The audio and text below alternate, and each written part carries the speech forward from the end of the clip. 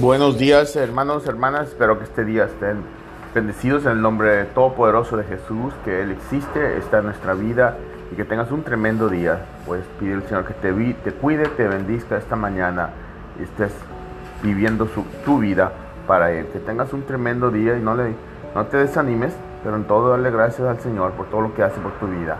Amén. Voy a estar live en Facebook, Instagram y YouTube a las 6 y tenemos la oración a las 6. El verso de esta mañana es 139, Salmos 22, 23, 24. Dice: busca mi corazón, oh Señor, búscame. Conoce mi corazón y pruébame, que mis pensamientos están muy nerviosos.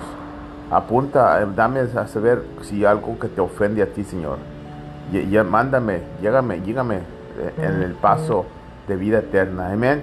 Léelo para que le entiendas un poquito mejor este verso y para que sigas adelante. Voy a pedir al Señor que te cuide y te bendizca en el nombre de Jesús. Amén.